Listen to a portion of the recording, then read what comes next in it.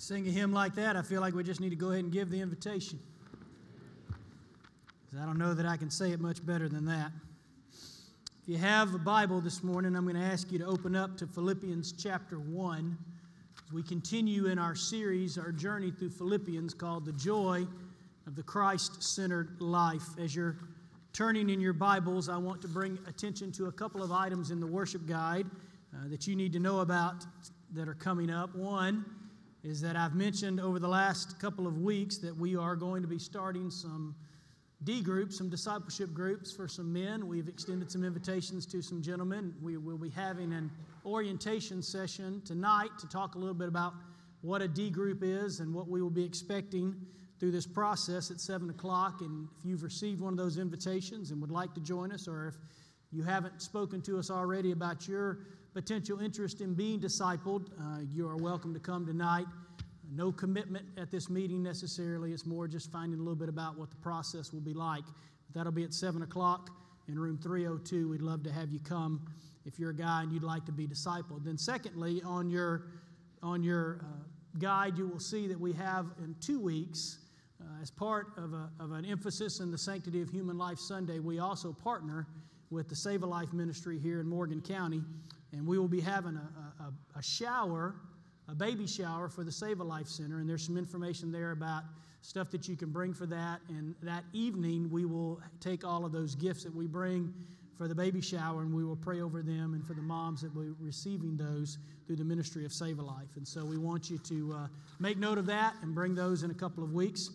We mentioned to you last week that we are saddened to announce the retirement of our maintenance guy, Steve Carl. And Steve has been faithful to work for us for several years, past 4 or 5 years now. And he is retiring. And so next Sunday, we will be recognizing him in the morning worship service. And we're also asking that you help Steve out in a show of appreciation by collecting gift cards to local restaurants or grocery stores or things like that, and we're presenting him a love offering of gift cards to help him out in his retirement. And so you can bring those next Sunday, and there'll be a basket out there that we will be collecting those and then giving those to Steve after we've collected them next week. So you can help us out with that this week as you go to the grocery store, pick up a gift card for Steve and bring it with you to church next Sunday. Well, this is the second sermon in our journey through the letter of Paul to the church at Philippi.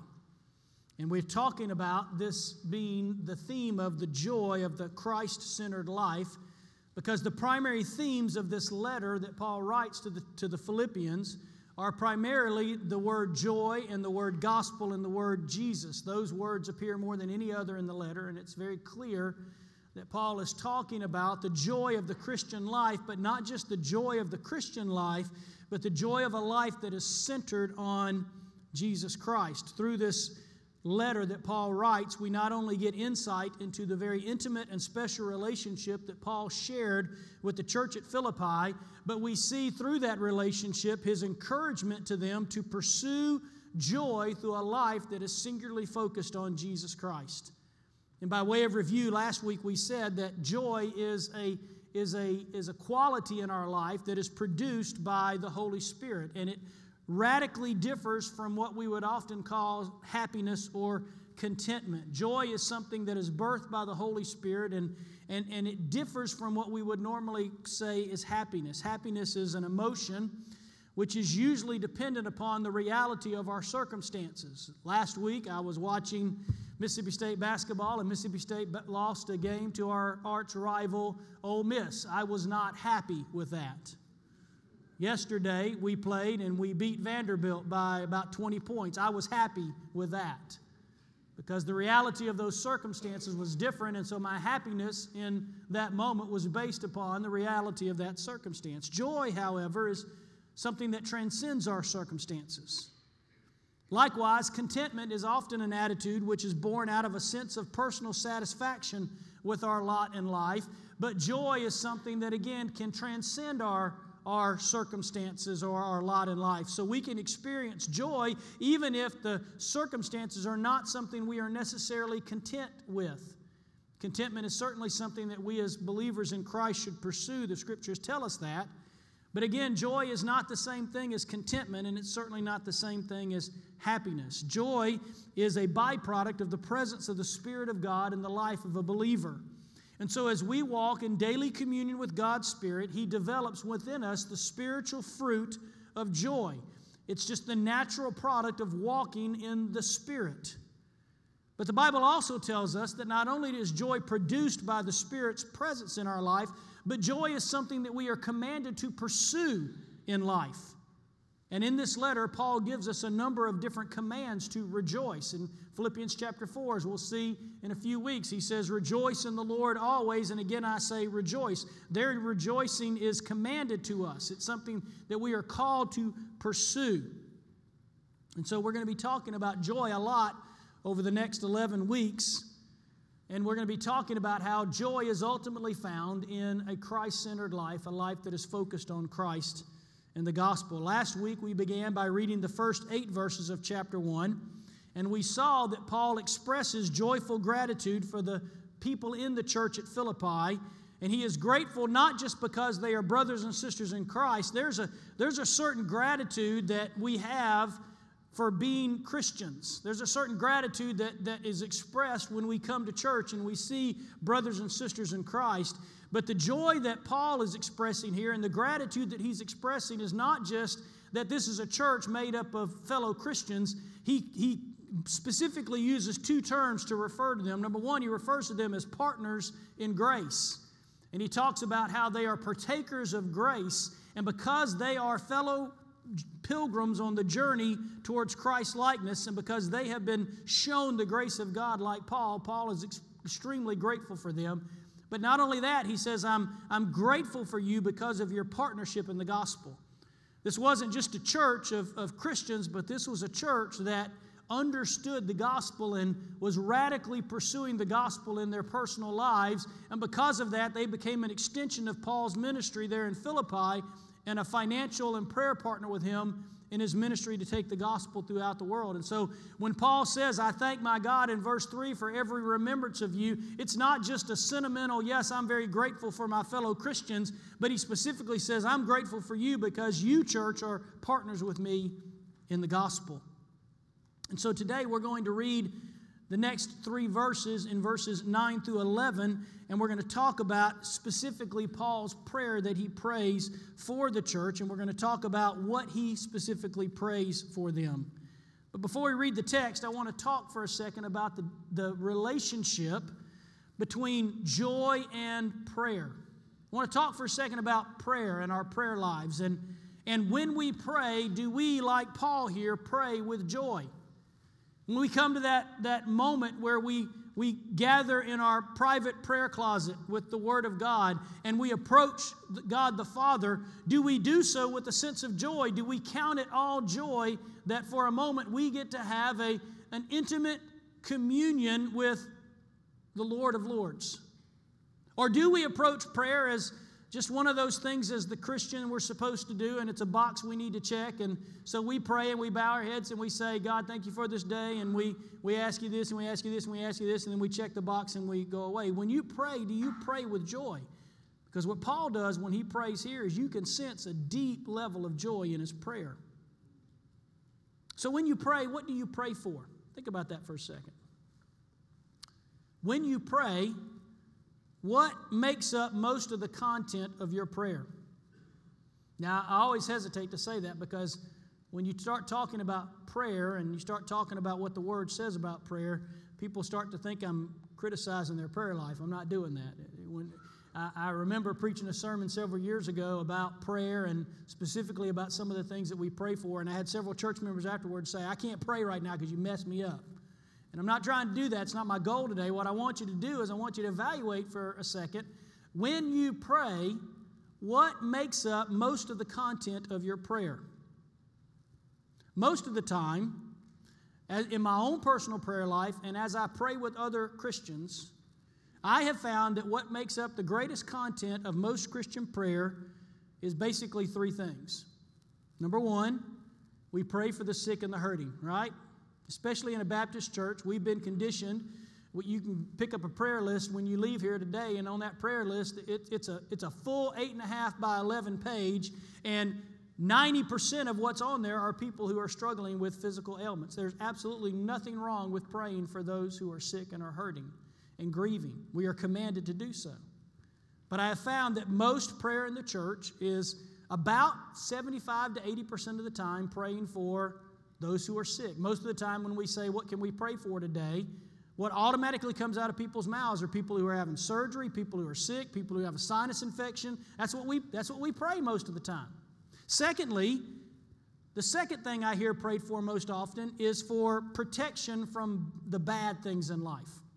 And so when we pray, we often say, God, watch over and protect us. You ever say that when you pray? God, watch over and protect us and help us get, we prayed this morning for my mom. She was driving in this morning from Columbus, and our pastor's prayer partner time, I said, my mom's driving in today, and one of our prayer partners this morning prayed for my mom to have a safe drive. There's nothing wrong with that. But most of the time, we spend an inordinate amount of time praying for protection. And then thirdly, usually we pray for things that we want from God, right? God, if you could give me this, if you could do this, if you could do that, if you could give me this, if you could provide this.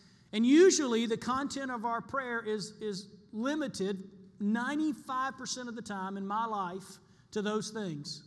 For people in my life who I'm interceding for, who are sick or who are recovering or who are grieving, for protection for myself, my family, my children, and for things that I want God to do in my life. But one of the things that I've realized is that many times my prayer life doesn't always reflect the gospel. Because many of us in here can talk a good game when it comes to the Christian life. Most of us have been in church all of our lives, and we understand that there's a certain expectation when you come to church of the things that you talk about, the things that you say. There's a certain expectation that if you're a Christian, you should come to church, you should be engaged in church, you should know certain things about the Bible. And so if you've been in the church for a large portion of your life, like me, you know how to say all the right things when you come to church. You know how to affirm that you believe the Bible is the Word of God, right? I mean, in a Southern Baptist church all my life, I have learned that if you say, this right here is the living, authoritative Word of God, it's usually responded by amen, right?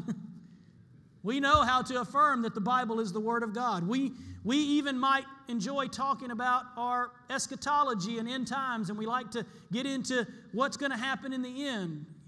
You probably know a lot of stories in the Bible about how Jesus gave sight to the blind man named Bartimaeus, or how he raised Lazarus from the dead, or how he took a little boy's lunch and fed 20,000 people. And we know how to talk the right lingo when it comes to church, but I would submit to you this morning, that the content of your prayer life reflects what you believe about God and the gospel more than any sermon you could preach, any book you could write, or any Sunday school lesson you could teach.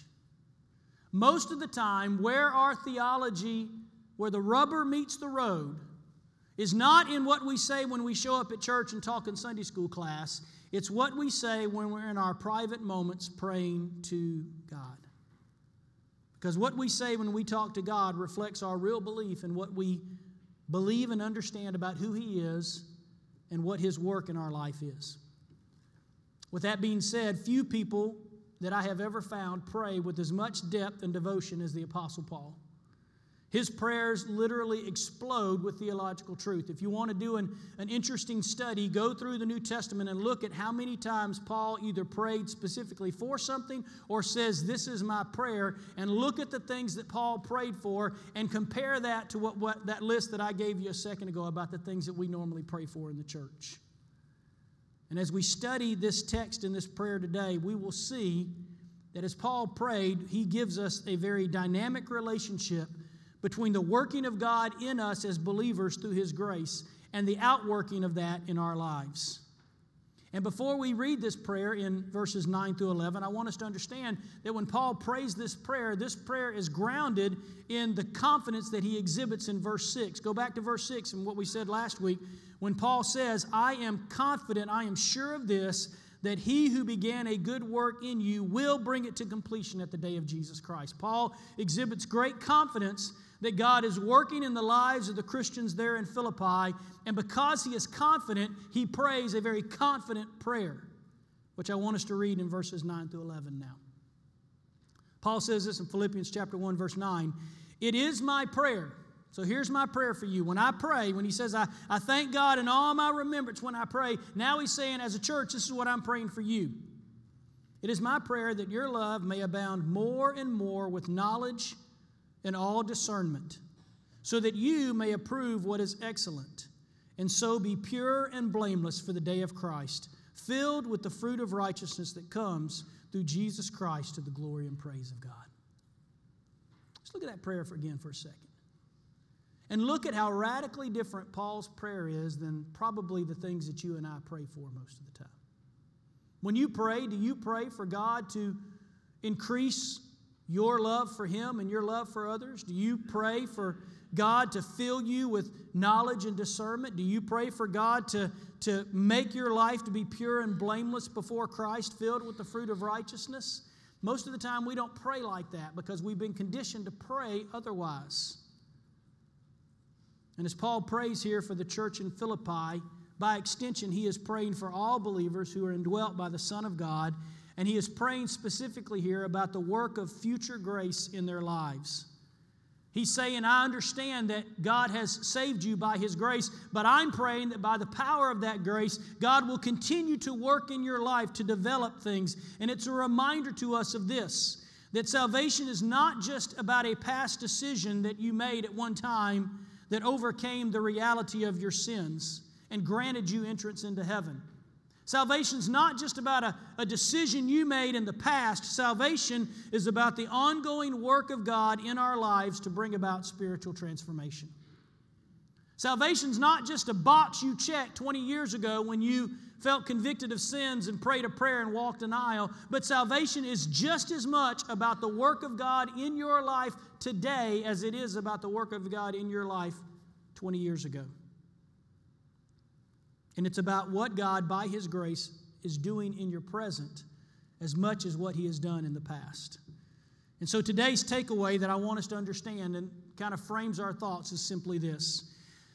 As Paul prays here, by the continuing work of God's grace in our lives, God develops in His people a Christ-centered love. That's what he's praying. I pray that your love would abound more and more. God develops a Christ-centered love that knows what is right, pursues what is best, and bears the fruit of the gospel. That's what Paul's praying for here. If I could summarize Paul's prayer for you and me in one sentence, it would be this, that by the continuing work of His grace in our life, that God would develop in us a Christ-centered love that knows what is right, pursues what is best, and bears in our life the fruit of the gospel. And so with that in mind, not surprisingly, there are three hallmarks of continuing grace that Paul prays for in this passage. And the first of those is that you and I would have an abounding love. That's what he says. I pray that your love may abound more and more. This is the specific content of Paul's prayer, that we would grow in love. And specifically, that we would continue to grow in love. So as Paul prays, he says, I pray that your love would grow, your love would abound. But that brings to mind a couple of questions. What kind of love is Paul talking about here? When he says, I pray that your love would grow, what is he talking about? Because we all know that love has many different aspects and facets to it. For instance, I love my Mississippi State sports teams. And I love a real good ribeye steak. And I love a good fried catfish dinner. And I love my mom's peanut butter and chocolate cake, which she brought over for Josh's birthday today. I love all those things. But I also love my wife and my family. And my love for my wife and my family is very different than my love for peanut butter chocolate cake. So what kind of love is Paul saying? When he says, I pray your love would grow, what is he talking about? And love for who? Who is he talking about? And how is that to be demonstrated? Well, let's talk about that here. The love that he is referring to here is a love that is used only in the New Testament. It's a word called agape. You've heard of that before probably. It's agape love. And it's a word that's only used in the Bible as a reference to the love of God Himself. It's the highest form of love, and it is a love that can only come from God. It is a love that is only developed in the life of a Christian because only a person who is rightly related to God, who stands as an object of the agape love of God, only that person can have within them the agape love from God to love other people. It is absolutely impossible for someone who has not been converted, redeemed, saved, transformed by the grace of God to demonstrate agape love. Why? Because agape love is a selfless love. It is a self-giving love. It is a love that is demonstrated ultimately in Jesus Christ. That's why the Bible says in 1 John, in this the love of God was demonstrated, that Jesus Christ laid down His life for us. Jesus gave everything of Himself in love to redeem you and me. And so therefore agape is only a love that comes from Him, and it's only something that's developed in the life of a person who is rightly related to God by the power of the Holy Spirit. In 1 John, the Apostle John says this. This is not on your screen. I just want to read this to you. And he uses the word agape to here in 1 John, this passage. And so when I read it, I want you to hear about agape love. He says, beloved. The word there has the word agapao in it. And so it means those who have been shown agape, beloved. Let us agape one another, for agape is from God, and whoever agapes has been born of God and knows God. Anyone who does not agape does not know God, because God is agape. That's the power of agape love. And it is a love that is always looking out for the interest of the party being loved instead of the best interest of the party that is loving.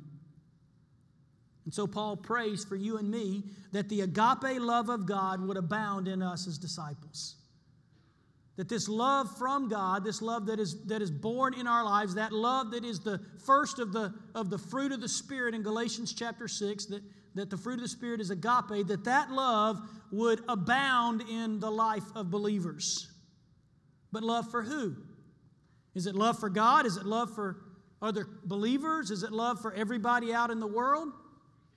The context here would suggest that the love that he is speaking about is primarily the love that is demonstrated among one another in the church.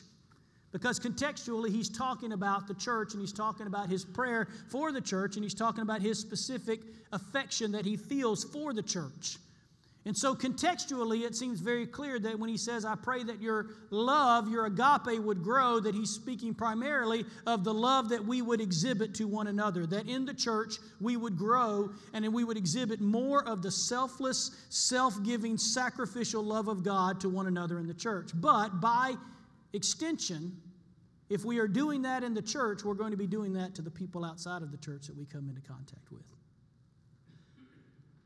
Now, it's interesting here because he doesn't just say, I pray that your love would grow. Do you see that? He doesn't just say, I pray that you'd have more agape in your life than you did before.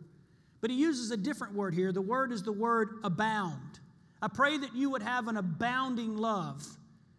The Greek means superabounding, to exceed in measure, to have more than enough. It's to overflow with agape love in our lives. Now, I needed an illustration to help you understand what abounding means, and I thought of several different things, but the best, just pardon that I'm using a lot of food illustrations today, but the best illustration I could come up with to the word abounding here is the difference between getting French fries at Burger King and French fries at Five Guys. If you were to go across the street today to Burger King and order a Whopper and fries, and even if you get a large fries, you'll get a little paper tray with, somewhere around 15 to 20 fries in them. And they'll be good. Burger King fries are pretty good. But if you go to Five Guys, anybody ever been to Five Guys before? Anybody know the glory of Five Guys? Amen. You go to Five Guys, you order fries, you don't just get fries, you get fries. And see what they do, it's beautiful because they make these incredible fries, fresh cut from potatoes, Idaho potatoes. They even tell you where the potatoes come from. I love that. And they take this big old scoop and they put it in this big old cup. And then the guy has this little metal tray and he takes another scoop and he throws it inside of the bag. You know what I'm talking about? And you can't eat them all. I mean, some of you can because you're just a glutton. But like one person can't really eat all that many fries. There's no way.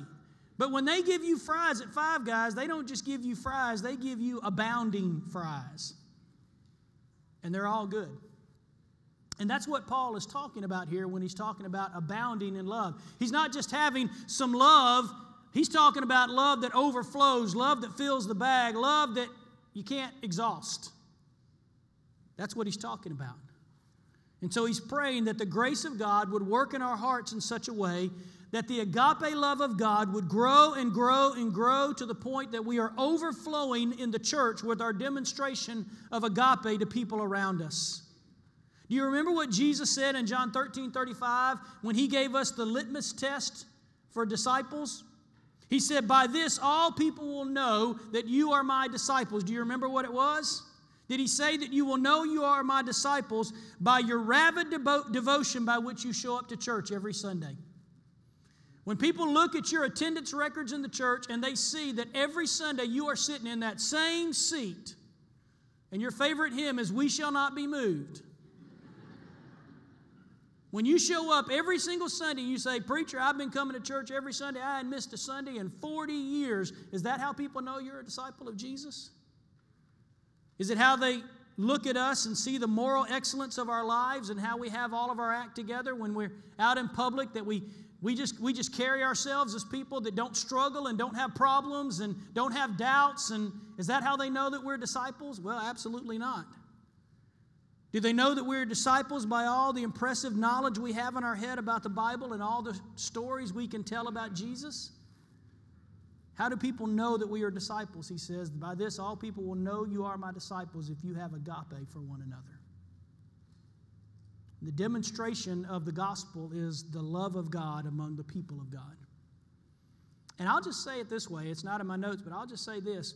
When the church learns what it means to be abounding in love, in the agape love of God, we don't have to worry about God filling the church. When we understand that we are called to demonstrate the agape love for God among one another in the church, people will kick the doors down to come because that's what people are looking for. And it will come across in the way that we talk about our church. It will come across in the way we serve others. We won't just say, "Hey, would you come to church with me?" You'd say, "Hey, you need to come because my church is the most loving group of people I've ever found in my life. And when I had a need, this is where they stepped in and served me. And this is what we've been praying about it." And it just comes out in the way that you talk about the church. And the reason why many people don't come to church anymore is because they showed up at church and they didn't get agape. They got a list of religious rules and expectations for people inside, but they didn't get agape. The reason why I started going to church as a 16-year-old boy is because I was looking for agape, and I didn't know it. But I started going to the church, and I found a group of people that loved me. And they loved me into a relationship with God. And so Paul says that first of all, he prays that we would have an abounding love, but secondly, he prays that we would have a discerning heart. Not only that would we have an abounding love or a love that grows more and more, but he says specifically that it would grow with knowledge and discernment so that you may approve what is excellent. When Paul prays for the Philippian church to increase in the quality of love, it is a reminder to us that Christian love is not a static thing. It's not just something that we have. It's an organic thing that is designed to grow and be ever increasing in our lives. But Paul also attaches a couple of important qualities to that love. He doesn't just say, "I pray that your agape would abound more and more," but he says specifically, "I pray that as it grows, it would grow in two areas. It would grow in the area of knowledge, and it would grow in the area of discernment." Now, this is important for us because it reminds us that love, the way that God shows us, is not just an emotional feeling between people. Love is not just an emotion that we feel. It is a tangible reality in the Christian life that is grounded in the truth of the gospel. So it is impossible for you to have an abounding love apart from a deeper understanding of Christ and the gospel. The way that we understand the love of God is we continue to come back as the people of God and dive into the gospel of Jesus Christ. And the more we look and we see there the power of the cross, the Son of God slain for us, the more we dive into that, the more the agape love of God begins to be demonstrated in our life. So Paul not only prays for them to abound in love, but he also prays that they would abound in knowledge. Knowledge of what? What does Paul want us to know more of? Well, the context of this prayer suggests that it is a gratitude for their partnership in the gospel. So Paul wants them to grow in their knowledge of the gospel. You're partners in the gospel, but I pray that as the love of God is demonstrated, you would know the gospel more. Paul will talk about this in a few weeks. He gets into this and more in Philippians chapter 3 when he says, "Oh, that I may know Christ and the power of His resurrection and the fellowship of sharing in His sufferings." What Paul wants us to know is more of Jesus. And we know more of Jesus by knowing more of the gospel. The Greek word for knowledge here is important because there's two words in the Greek for knowledge. The first word is the word eido. It's basically knowledge of intellectual facts. But Paul uses the word epignosko here. It's a different word. It's a word that talks about knowledge that is grounded in personal experience.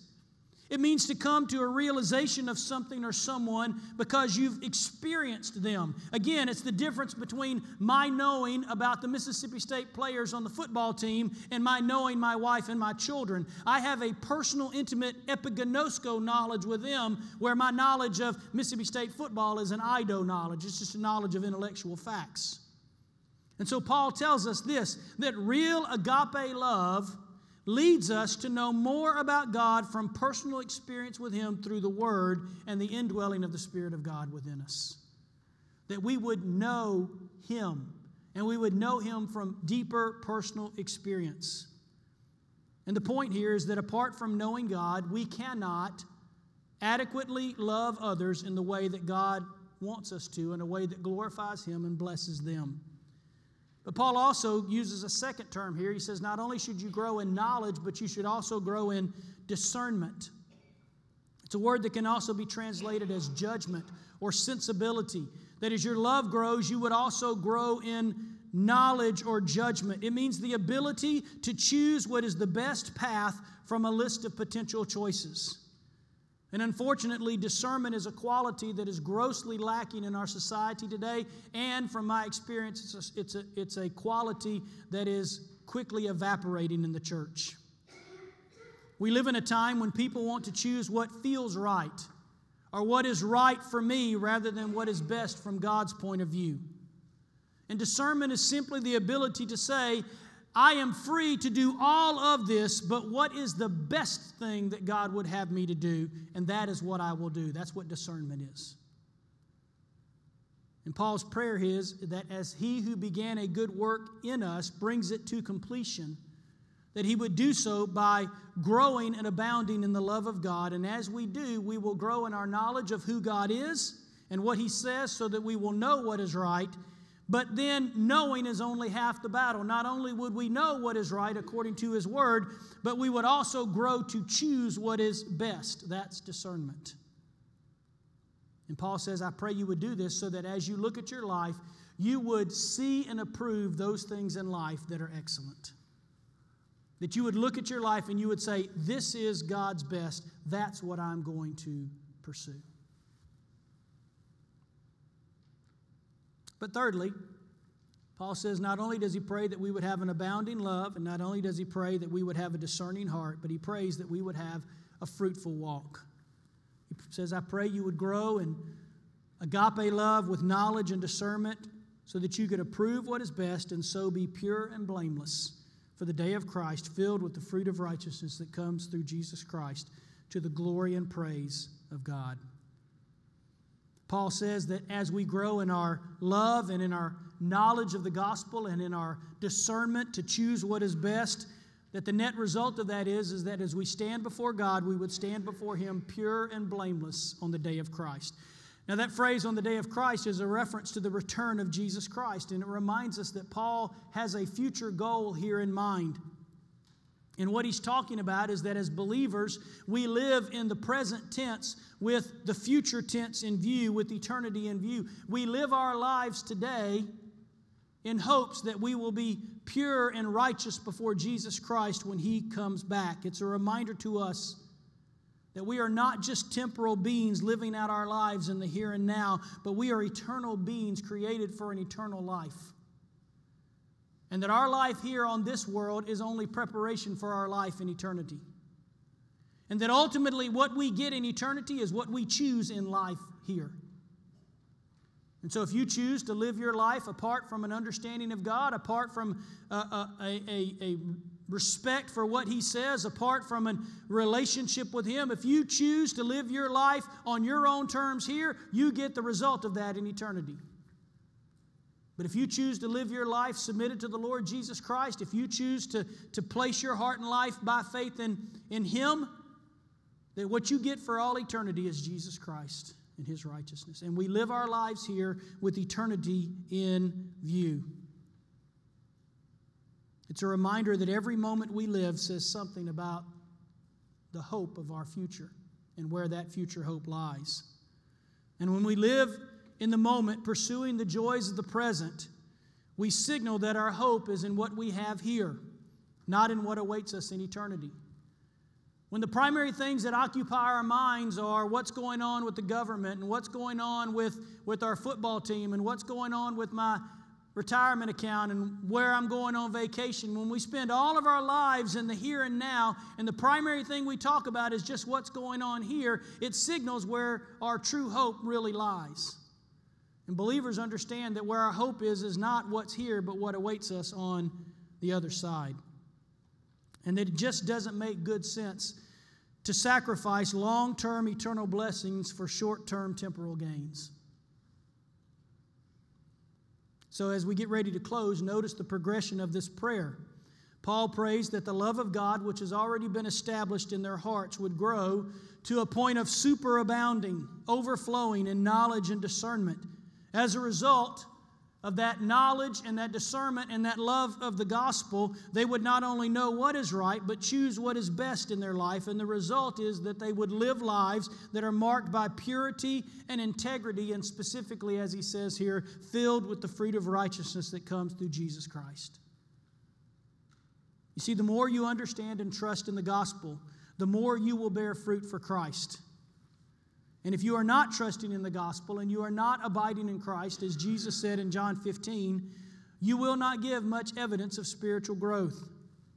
Paul's prayer is that the work of continuing grace in our lives would work to develop a Christ-centered love. And that love would have the ability to know those things that God requires of us in life, to know what is right, to choose to pursue what is best, and as a result, that it would bear fruit for others, which gives God glory. Ultimately, he says that the glory goes to God and not to you and me. I thought about this when he says there that we would be filled with the fruit of righteousness to the glory and praise of God. If you ever drive by an orange orchard or a pear orchard or an apple orchard, you drive by a place where you see a bunch of abundant trees, where do you give glory? You don't give glory to the trees. You don't say, oh, wow, look at those trees. Those are glorious trees. You give glory to the one who took care of those trees and brought them to fruition. And likewise, when the church is filled with the fruit of righteousness, it doesn't just go, oh, look at what a great church Central Park Baptist Church is. It's, oh, look at the great Savior who is the Lord of Central Park Baptist Church. That ultimately we bear fruit for the glory of God and not for us, because only a God of great glory and power can take rebellious and broken sinners and turn them into abundant, fruitful Christians. That's the power of the gospel. And so in closing, Paul is calling us here into a deeper joy in our lives that is grounded in living our lives centered on Jesus Christ and the gospel. But before you can bear fruit for Christ, you must be connected to Christ. Before you can ever be a fruit-filled Christian who's growing in knowledge and discernment, you have to be connected to the vine. You have to come to a point in your life where by faith you've chosen to believe in what Jesus Christ has done for you on the cross. to believe that the life that he lived was sufficient to earn the righteousness of God, and that the death that he died was sufficient to pay the price of your sin.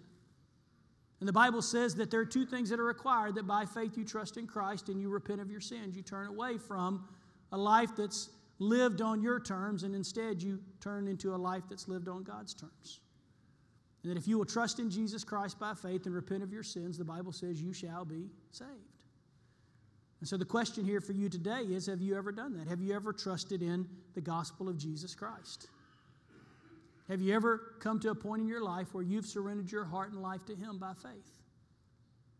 If not, we want to give you an opportunity to do that today. You can do that a couple of different ways. You can, in just a moment, we're going to sing a song, and we're going to give you an opportunity to respond to the gospel. If the Holy Spirit's speaking to you today and you say, you know what, I need to go down, I need to get saved, I need to get right with the Lord, we'll give you an opportunity to do that.